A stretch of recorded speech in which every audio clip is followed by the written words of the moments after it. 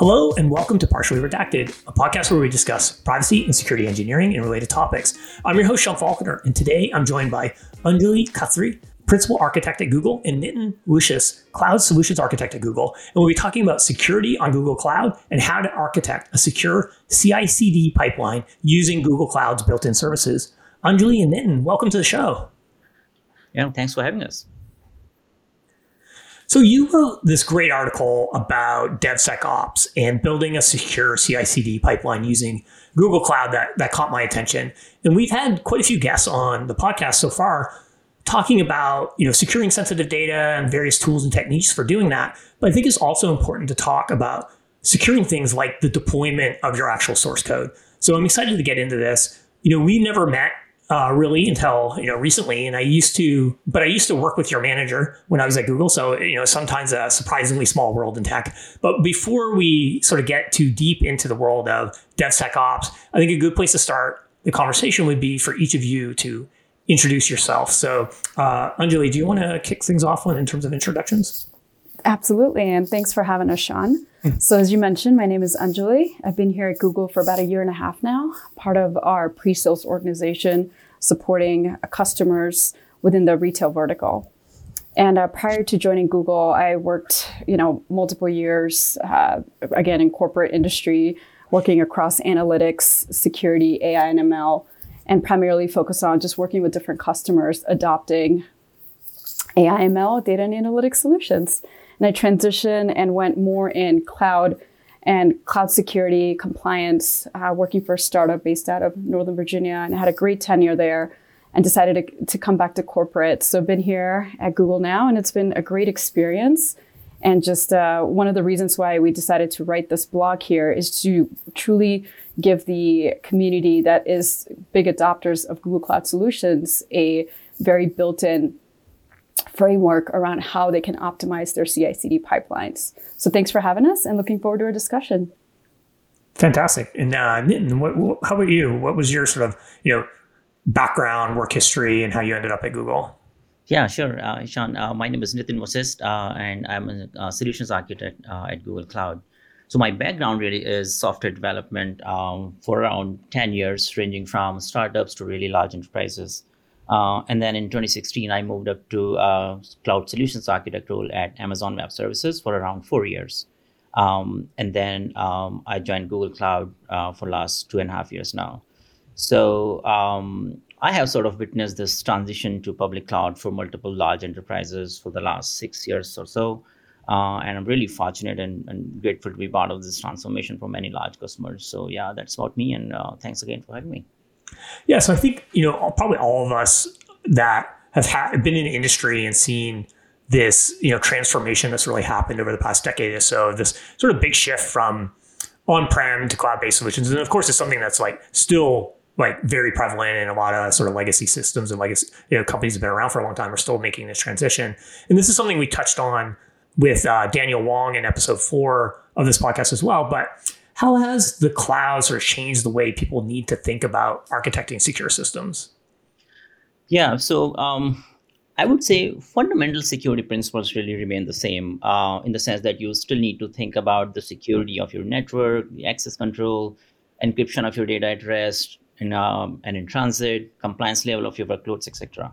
What's different in cloud is the way you design and achieve security and compliance requirements for your workloads. So overall, I think it's easier to secure your workloads in cloud because of a couple of reasons. Number one, security services which are provided by the cloud providers are really intertwined with the rest of the cloud services, which makes it easier to apply those service controls on various parts of your workloads as well as on your infrastructure. Secondly, security is something which is always evolving, and there are new vulnerabilities every day. Bad actors are finding new ways to get into your network and system. So innovation happening in the cloud space directly benefits customers' workload as those customers can just start using those new features and services and keep their workloads more secure. Now, having said that, security in the cloud really is a shared responsibility. What it means is that the cloud providers are responsible for securing the part of the infrastructure which is managed by them, but then customers have to be responsible to secure their workloads on top of the cloud infrastructure. And same principle really applies to compliance as well, which is again a shared responsibility. Lastly, I would like to add the level of effort and responsibility assumed by the customers really depends upon what flavor of cloud service they are consuming. For example, if they are using just a compute service, which is infrastructure as a service or IaaS, then the customers own the responsibility to secure the operating system and everything running on top of it. Versus if we look at a SaaS service, which is software as a service, then all the infrastructure and runtime security is abstracted by the cloud provider, and customers really are responsible largely to the security of the data and the access control. So it really depends on what level of the cloud service you are consuming. Yeah, so it seems like, part of the advantage of moving, parts of or your infrastructure to essentially a cloud provider is you're sort of offloading some of the responsibility of security to the cloud provider, because a lot of those, security controls are sort of built in Exactly. from day one, and those best practices are there. Exactly. And you also have the added benefit, I guess, of scalability, plus a ton of tools to essentially just build better products. However, although scaling servers is great for meeting customer demands, how does, I guess, the scale of the cloud potentially impact the challenges of security or privacy issues? For example, when I walk into a bar and I ask for a drink and they see my ID, I'll show them my driver's license, which has things like my home address on it, amongst other things. So in theory, that bartender could use that information maliciously. But the scale of that is relatively small. So that's essentially the on-prem world. So it feels, relatively safe. However, if I posted my driver's license on Twitter, which is probably not a good idea, that is now, the scale of potential incidents is much, much bigger. Does the scale of the cloud change sort of the impact of something like a security incident? Well, before I answer that, Sean, hopefully you masked your address and your personal information before you post it on Twitter. But if not, hopefully you're not getting some unwanted calls there. But to your question, from my experience, it doesn't matter how far along are you in your cloud journey, whether if you're very early or you're already mature.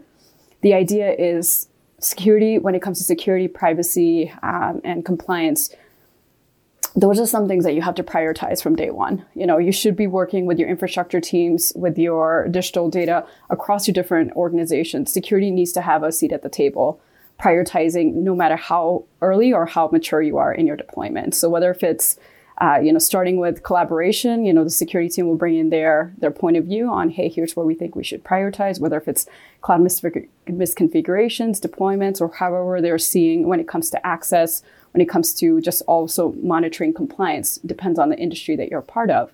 So it should always be a number one priority, regardless of how far along you are in your scalability of your cloud deployments. Yeah, absolutely. One of the things that was touched on in the first episode that we ever did for the show with the CEO of Skyflow, Anshu Sharma, was he talked about how security and privacy really have to be sort of baked into the culture of a company to do it well. It's not it's not a feature that you're checking off. It's something that is sort of baked in the core of the business, and everyone understands that those are important things that should be prioritized from day one. So while doing some research for today's conversation, I learned that the term DevOps was first coined in 2009, but it seems to have really blown up in the last couple of years, especially with the growth of a variety of startups in the DevOps space. How do you define DevOps? Yeah. So DevOps really is a concept which can be looked at from, I think, different angles or lenses. So essentially, it's a combination of cultural changes and practices in your teams and a set of tools and technology. The primary goal of DevOps practice is to increase the velocity of software release and the productivity of your IT teams. If you think about this, the software development practice traditionally has been done in a way that a team of developers develop the application, and then a separate IT operations team then takes this application and runs and operates and supports it in production. The cultural change aspect of DevOps basically tries to remove this boundary and brings the devs and ops teams together, or sometimes even make this one team responsible for developing and operating that application in production. The other aspect of DevOps is to make the software delivery more consistent, reliable, and fast. And this is exactly where the automation of your build, your test, and deployment phases come into the picture. And it forms the basis of what we call as CI/CD pipeline, which stands for continuous integration and continuous delivery pipeline. So the idea of a CI/CD pipeline is to automate the whole process of software build, test, and deployment, all the way from the point when the developer is checking in the code into a version control system to the production deployment. So this whole automation of the pipeline eliminates the human errors, automates the process, and increases the velocity to ship new features in your software. Was there a particular incident or technology development that happened in the last couple of years that has made this area sort of so hot right now for businesses as well as companies essentially innovating in the space? Yeah. So if you think about in today's market, agility is one of the key differentiators for companies. So companies who are able to move faster are surging ahead from their competitors. So, and releasing software in a faster and reliable way is a key capability that makes an enterprise more agile. Now, with the more microservices architecture and containers becoming more and more prominent, DevOps basically provides a way to deploy your software at a faster pace, which naturally complements the microservices and container-based workload. And then with the practices of pushing and changing several smaller changes every day and using immutable deployments via container images, it has become incredibly important to have a reliable and automated way to deploy these changes into a production environment so that these changes are available to the end users as soon as possible. And DevOps enables exactly this feature. And therefore, it plays a really critical role here and makes DevOps at the center of the agility for an enterprise. For this reason, more and more customers are adopting DevOps practices lately. Yeah, I think that's a really, really good point that it's not necessarily something that's just restricted to DevOps. So there's so much that I think for a company to be successful depends on the agility and sort of the speed of the cycle of learning for a company. Like even the software development practice changed from something like, waterfall method from, 20 years ago to more of an agile process is really about speeding up the learning cycles as well as introducing more agility to the software development process. It sounds like DevOps is essentially a way to do that when it comes to, deployments. If you can deploy more during the day continuously, you're really just speeding up the time with which your company can learn and understand what's going on. Exactly. And one thing to add to that, Sean, the other practice that's really taking mature adoption, at least in the last few years, is the concept of site reliability engineering. So that's an add-on and probably I would call a phase 2, where a lot of our customers and organizations are taking the different approach to applications that are containerized, that are microservices, to apply these kind of objectives to make sure that, hey, are they meeting specific SLAs to achieving, whether if it's performance-based or whether if it's traffic management-based. So SRE practice is another one that can really complement of why DevOps is getting to be more hot and just more adaptable across at least, I would say, 90% or more of engineering organizations. Yeah, absolutely. And I think as well with the public cloud and the scale with which companies can kind of reach users, it brings things like DevOps or SRE requirements to businesses much earlier in their life cycle than probably it did 10 years ago, because essentially you can scale globally now on day one, which was something that was really, really hard to do when you were running servers out of a closet in your company's office. Yep. So how does the shift left movement for security relate to what's happening in DevOps? Yeah, so shift left makes a lot of sense when you think about it in the perspective of DevOps. So when we create a software delivery pipeline, shift left means really that we think about security from the get-go, which means like right from securing the code base, scanning your code base or container images for vulnerabilities, creating security boundaries around who can initiate build or trigger the deployment, what images are allowed to be deployed on target, etc. Right? So the idea here is that security is not an afterthought, but it is something developers and each team really should be thinking from the very beginning of the software design and development process. So shifting left on security is also one of the DevOps capabilities which are identified in DORA's research programs. And for listeners who are not aware of what is DORA, DORA stands for DevOps Research Assessment. And DORA's State of DevOps Research Program basically represents several years of research and data from over thousands of professionals worldwide. Really, if you look at a software delivery pipeline from left to right, essentially you start thinking about security from the very beginning, like the leftmost point, which is where the developer is writing the code or checking in the code into the version control system and all the way to the production deployment. Mm-hmm. And then with this concept of shift left and also DevOps, where's sort of DevSecOps fit in? Like, what is that, and how does DevSecOps fit into a company's overall security and privacy program and strategy? Yeah, so DevOps, DevSecOps is a form of DevOps itself, where we introduce security concepts to secure the delivery pipeline, and essentially each team is more security centric, so to speak. So if we are doing DevOps practice and we are thinking about security from the very beginning, again related to the shift left concept we talked about. That concept is called DevSecOps. So in this model, security teams become really more tightly integrated with the development and operations throughout the application lifecycle. So when security is the focus of everyone on the DevOps team, that model is sometimes referred as DevSecOps. To answer your second question, how does DevSecOps fit into company's overall security and privacy program? So I think DevSecOps plays a really important role in a company's overall security program, because this practice ensures that the security is not something which teams are thinking about once the software is either about to be going live or has actually been deployed in production, and is something which is integrated into the pipeline from the get-go. So this ensures that the software releases are free from vulnerabilities. The source code is restricted to only the authenticated users, for example. Security test cases are being automated, and things like allowing only trusted code base or container images to be deployed on your production target. Those kind of things are taken care into the consideration. So all of this collectively enhances the security posture of an organization. Mm-hmm.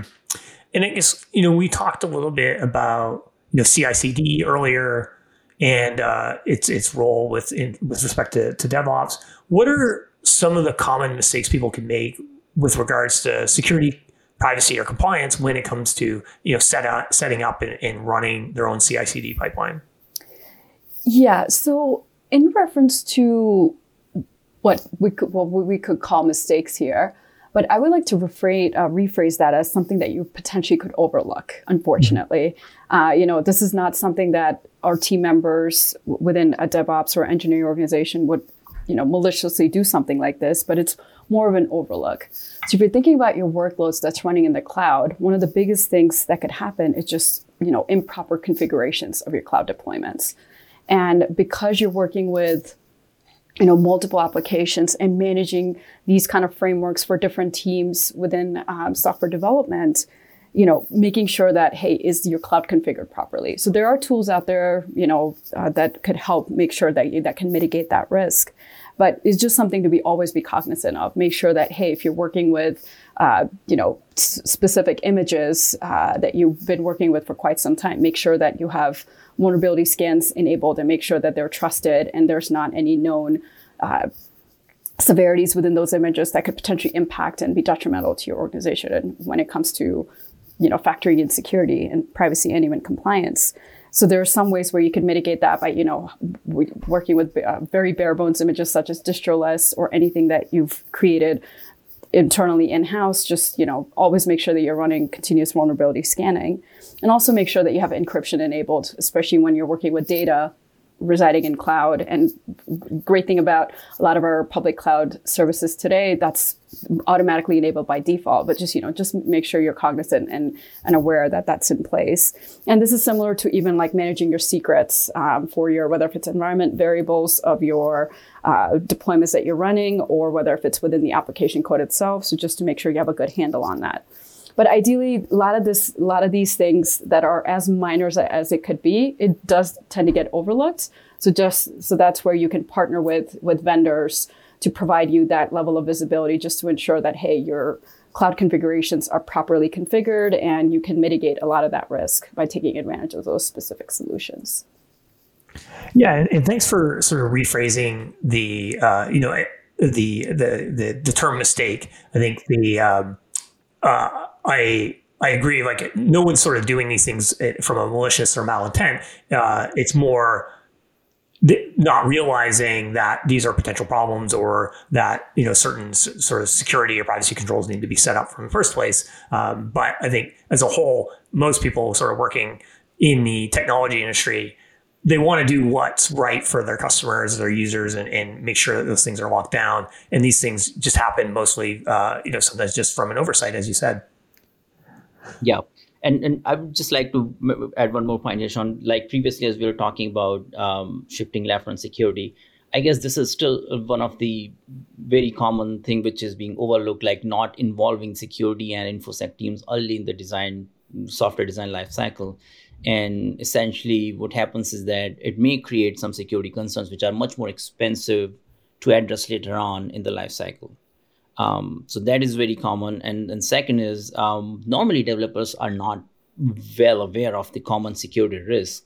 And this causes leaving the software potentially open for vulnerabilities and releasing unsecured code. So those are another couple of observations from my experience.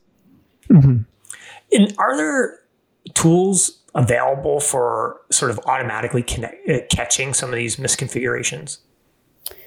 Within the Google Cloud space, we do. What we call is Security Command Center that can really help kind of capture some of those improper misconfigurations that you might have overlooked. So we're Google, representing Google here. So, that specific solution is ideal if your primary cloud is Google Cloud. But there are other vendors out there today that can definitely do that from a multi-cloud deployment as well. It just depends on what kind of a public cloud deployment that you have. And depends on where a lot of your workloads are running. So it just depends on how you're configured today. Mm-hmm. Yeah, and I guess if you're listening and you're in this world, it's probably something that makes sense to incorporate into your sort of deployment model, is using one of these types of tools that's either cloud agnostic, or maybe it's based on whoever your primary cloud is, whether that's Google Cloud or something else, to bring into your system to kind of catch these oversights that can happen.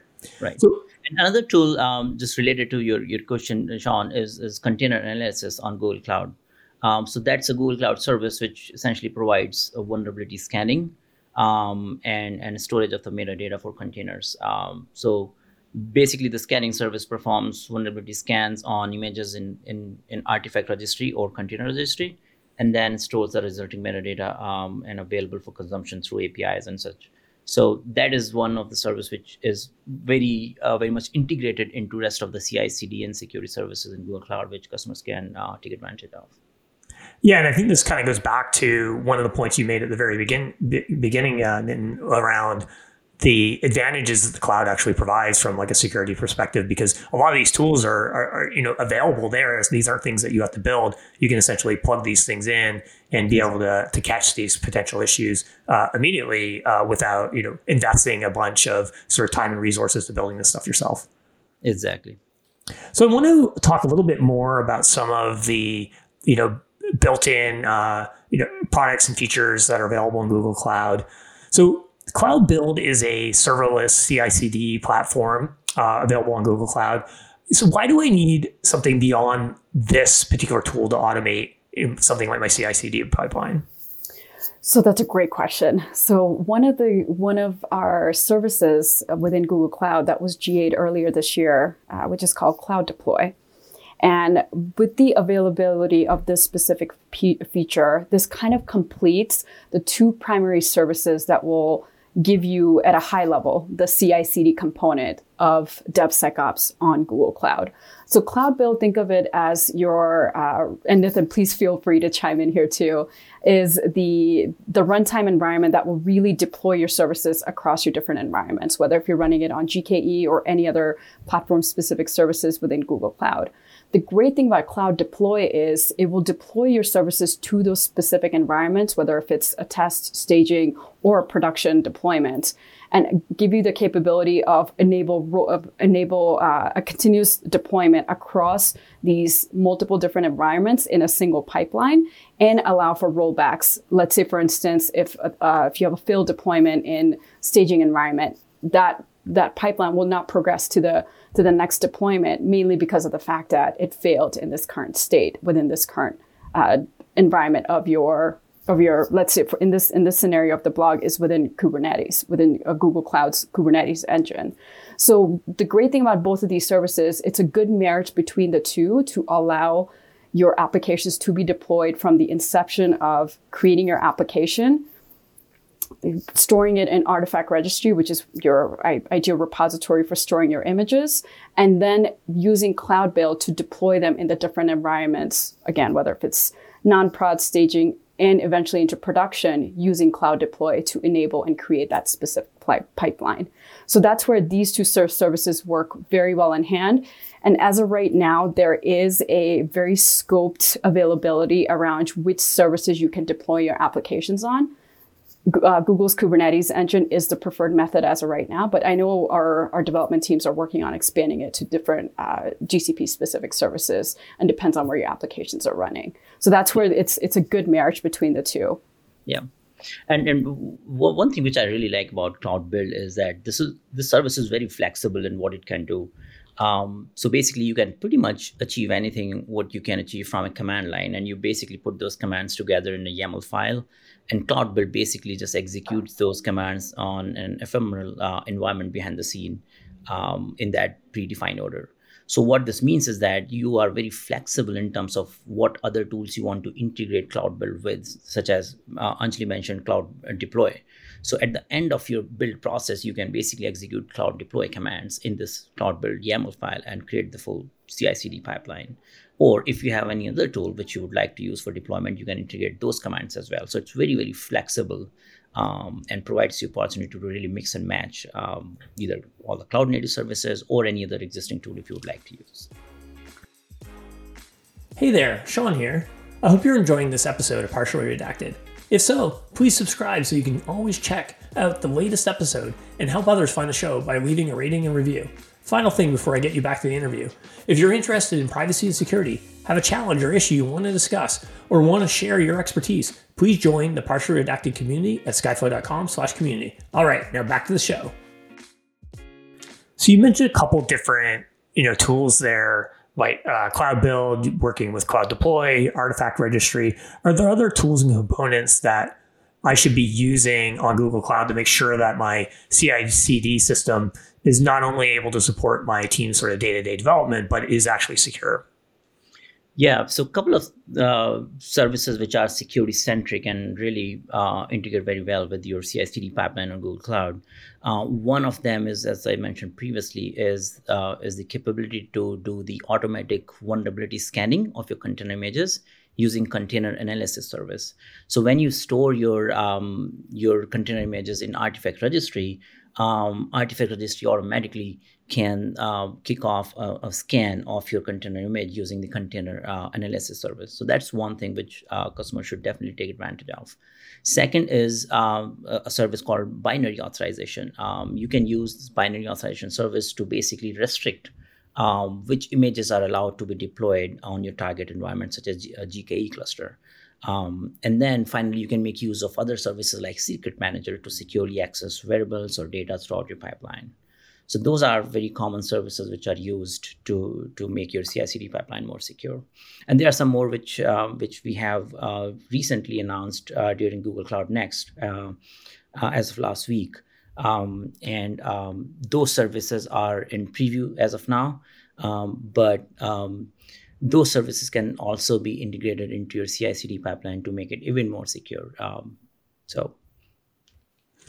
And can you walk me through sort of what, as a user or a developer, the process would be to kind of set up something like this in Google Cloud? Yeah, so let's say we'll go by assumptions here, and this is kind of like the narrative of how Nitin and I really wrote this blog using Google Cloud's native services. So let's say you have, your application, the source code is stored in GitHub, which is a primary, publicly available that many of our end users can take advantage of. So what you do is once you have your application source code pushed out into your GitHub repository, first thing you will do is you will create a integration within Cloud Build to set up a connection between your GitHub repository and just kind of like create an integration. All it does is, ask you to authenticate and allow for GitHub to access your GCP's Cloud Build environment. You add in your credentials, select which repository you want Cloud Build to connect to, and then boom. It's like a fairly quick 1 to 2 minute process that you can do within Google Cloud's console. Once that integration is in place, then the next thing you'll do is what you call creating a trigger within Cloud Build. And what that means is anytime you push new code or make any changes to your GCP's to your GitHub repository that you have integrated with Cloud Build, what it will do is it will kick off a Cloud Build process. And that process is dependent on a specific YAML configuration that Cloud Build allows for. So that way, it's just a step-by-step invocation of, hey, either I'm going to first create a Docker image of everything that I have stored in GitHub.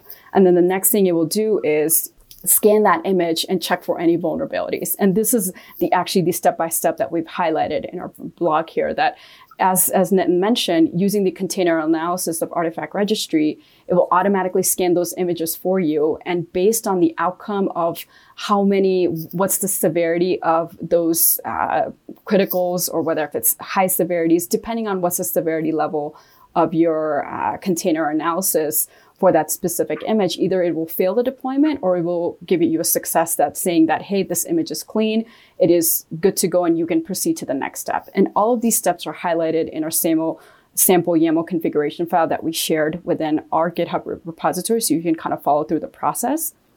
And then next, once you have a successful vulnerability scan, what it will do is it will push that Docker image to be stored in Artifact Registry. And once that's stored and set and managed by Artifact Registry, what it will do is it will apply a binary authorization attestation. And what that means is you're only allowing a certain GKE cluster that you authorize. And that image can only get deployed to those specific clusters. And this is the powerful feature of what binary authorization allows you to do. It really secures the deployment and limits deploying those images to very specific clusters of your choice. And all of that's done is by updating and applying the binary authorization policy against the attestation that you've created. And then finally, the last step is by kicking off a Cloud Build pipeline, what it will do is that specific container image that you have stored in Artifact Registry, now it will deploy that image across your different GKE environments, whether if it's staging, non-production, or all the way to production. And it will roll that image out across those different environments.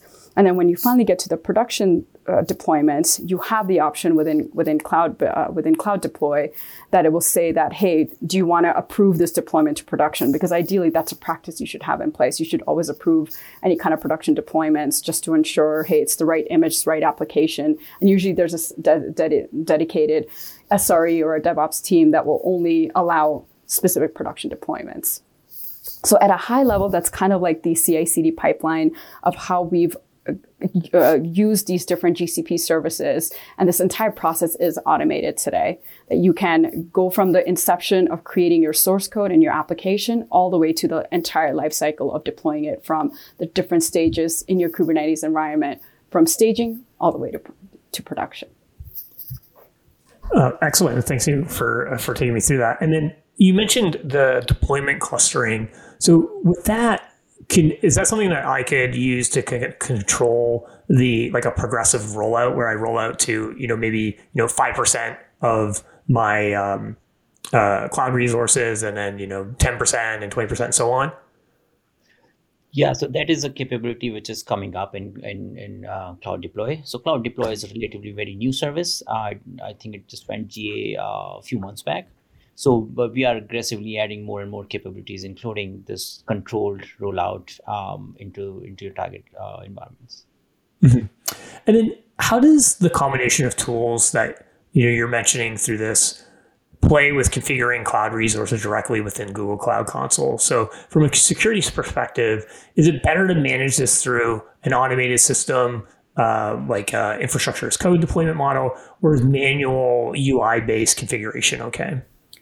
So my suggestion is definitely start with manual, just because since this is a brand new deployment, you're setting it up. You want to make sure that you're testing out that pipeline and making sure it gives you the right results that you're expecting once this application is deployed in a designated end state. So highly recommend that you start with a manual deployment first. Then obviously the end goal is you do want to automate this process, because nobody wants manual these days. It's the overhead of managing manual deployments. It's just a headache, not just for DevOps teams, but also for the SRE teams and even for application developers too, because they want, if they've developed something, ideally you want to see it in an end state of running in production. So ideally recommend to do both, just so you can have a verified deployment from a manual process. But the end goal is you definitely do want to automate as you get to that final state of your end state being running in production. Yeah, and imagine like doing everything manual sort of takes away from some of the advantages that we talked about earlier of the DevOps CI/CD world, where you're slowing down those learning cycles by having to essentially manually trigger and configure the deployment each time. Yep. And then again, infrastructure as a code is another great concept, which basically allows you to replicate the infrastructure in other environments within a matter of minutes. So that is like an added advantage of automating this whole creation and operation of CI/CD pipelines.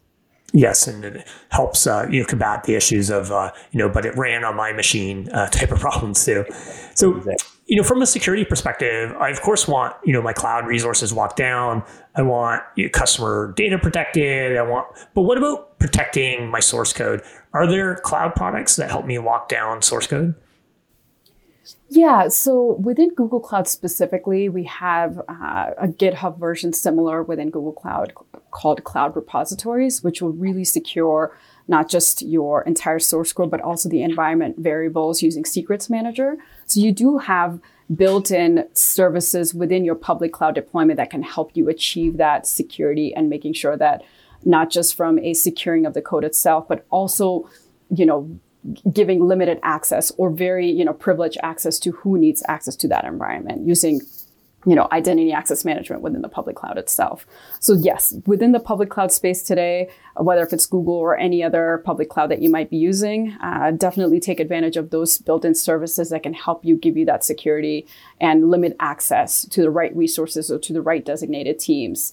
And you can always, even go higher up, make sure that you have designated within the GCP role, designated projects for designated teams that, hey, you're only working within this realm of your world. You don't have access to, the other X number of services, mainly because you don't need it. So that kind of de-alienation happens kind of in the beginning, and working with your organization admins within the Google Cloud world to make sure that not only are they aware and they have the best practices to allow the different teams, their specific access to those specific services that they need. But managing and securing your code, source repository, and using Secrets Manager is definitely a good starting point. And, if you're looking for mature solutions where you're looking for advanced and different capabilities, working with third-party solutions is always another option. But within the public cloud world, you do have that option today. Yeah. And just to add on top of it, Sean, as I was mentioning earlier, we recently announced a couple of new security services which fit into the description of this question as well. One of them is called Cloud Workstations. Now that service is in preview as we speak, but Cloud Workstation is basically a new service which we announced, and it's a really excellent way to make your source code more secure as you write the code. So it's a fully managed development environment which is built to meet the needs of security-sensitive enterprises. And if you think about it, this service really extend the security posture of your IDEs with like a centrally managed and security mechanism based on the industry best practices. So basically, mitigates the exfiltration by preventing the storage of the source code locally as well, because this is a browser-based or web-based IDE. So that would be one service which will help making source code further secure. And related to that is a concept called assured open source software service. This is also in preview. The assured OSS service basically lets you access and incorporate open source packages that have been verified and tested by Google. So if you think about it today, developers use a lot of open source libraries and softwares. And without proper scanning on vulnerability of that code, if there is any vulnerability found in one of those open source packages which you are using, your source code directly gets impacted by that. So using the libraries from the assured open source software basically ensures that you are not using those open source packages which are prone to some vulnerabilities. So these packages are basically built by Google's secure pipeline, and those are regularly scanned, analyzed, and tested for vulnerabilities. So that would be another fantastic service to start using, especially for the teams who heavily use open source softwares. Yeah, I'll definitely have to include links to those in the show notes. I really, with Cloud Workstation, I like the trend that's starting to happen in the industry of starting to move essentially development to web-based IDEs and also remove source code from essentially being stored on people's laptops. Right. Because that is a potentially huge vulnerability. If someone essentially steals a laptop, they potentially have access to your source code. And the open source scanning, that's something I've also seen sort of some third-party services that provide that. It's great that Google sort of incorporating that directly into the services that it provides in the public cloud. Sort of shifting things to look towards the future. What are some of your thoughts on the future of cloud security? And are there, technologies in this space that you're particularly excited about? Yeah. Anjali, you want to go first, or I can go first on this? I guess we both have some thoughts on this. Yeah. Why don't you go ahead, Nitin? Sure. So on couple of thoughts on the future of cloud security. I think the adoption of cloud native security services is going to increase.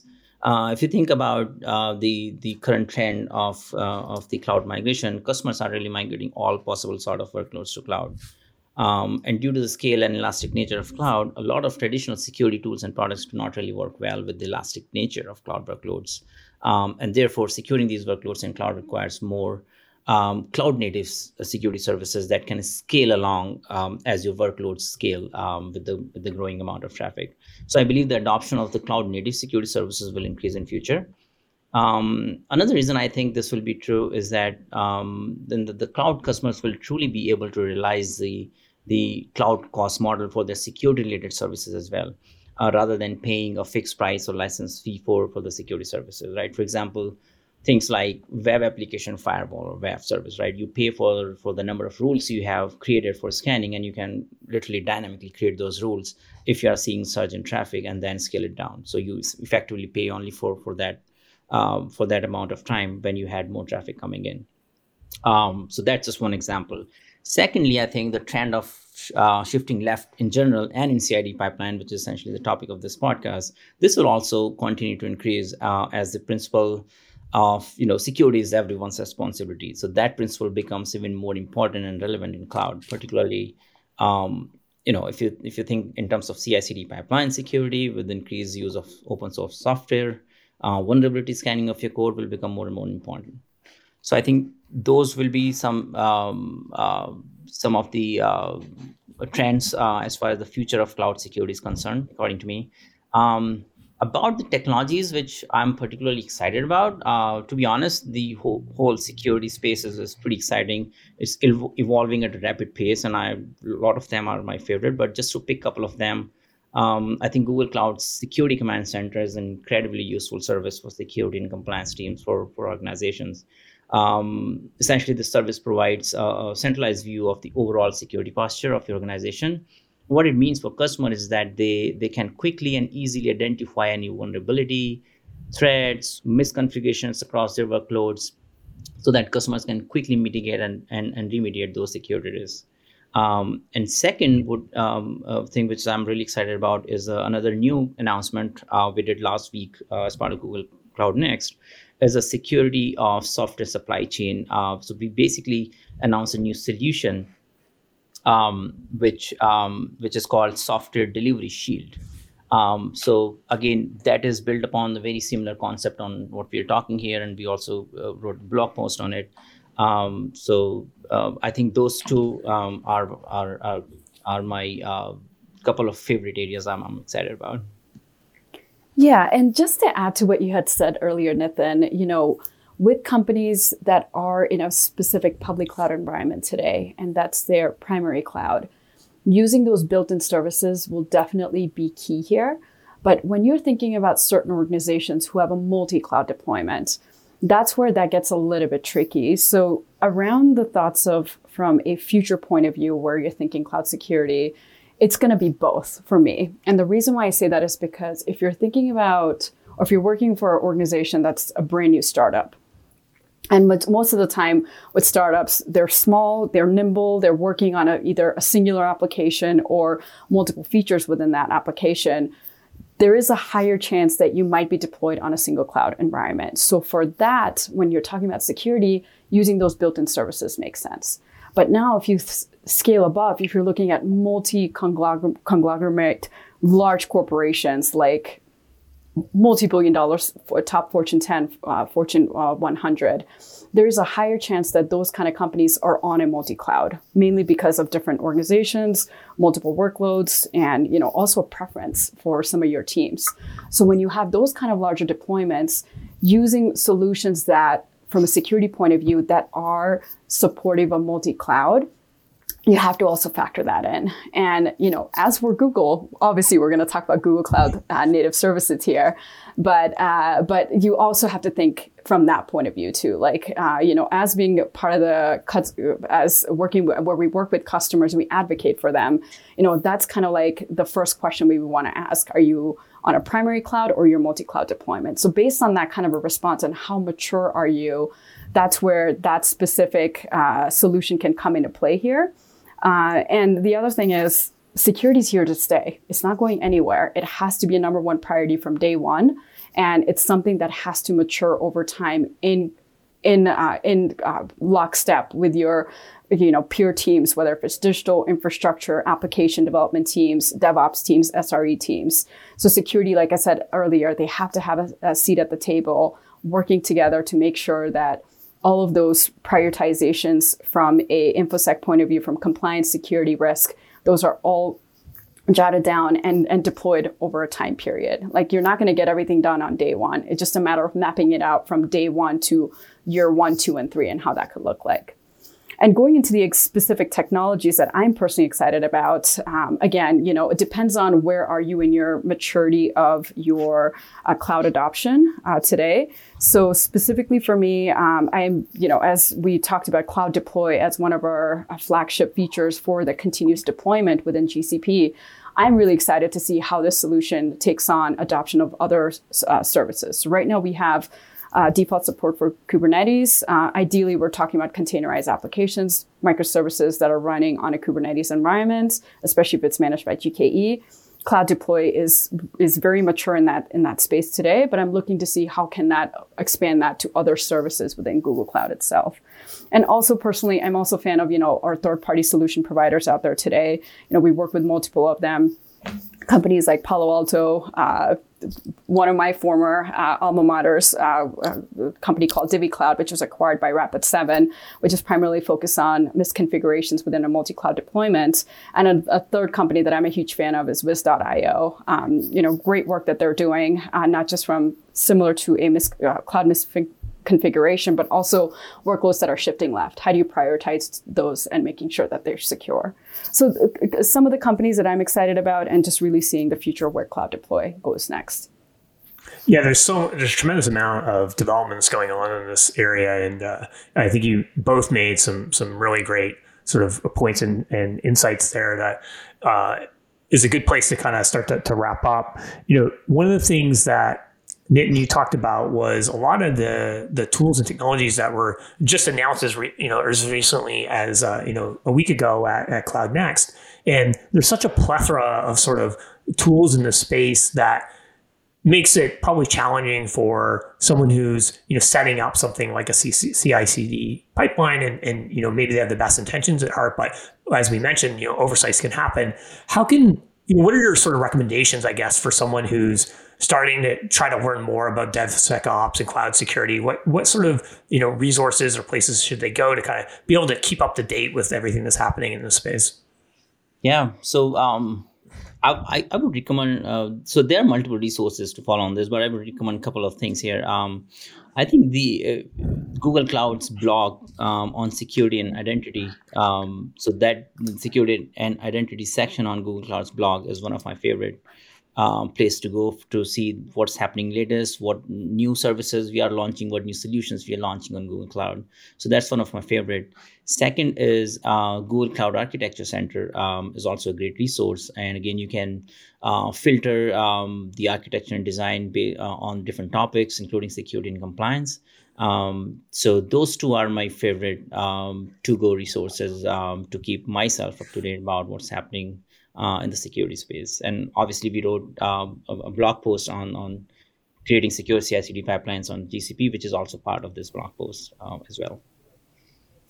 The other place that I would recommend, since we just wrapped up our Google Next conference, is definitely reach out and look at the replays of some of the sessions across the different security sessions that we've done. So that's also a good overview to get a high level debrief on what some of our existing customers are doing and what some of the services that Nitin mentioned earlier around workstation that are in preview today. And also you can get at least for now a high level overview of what they are.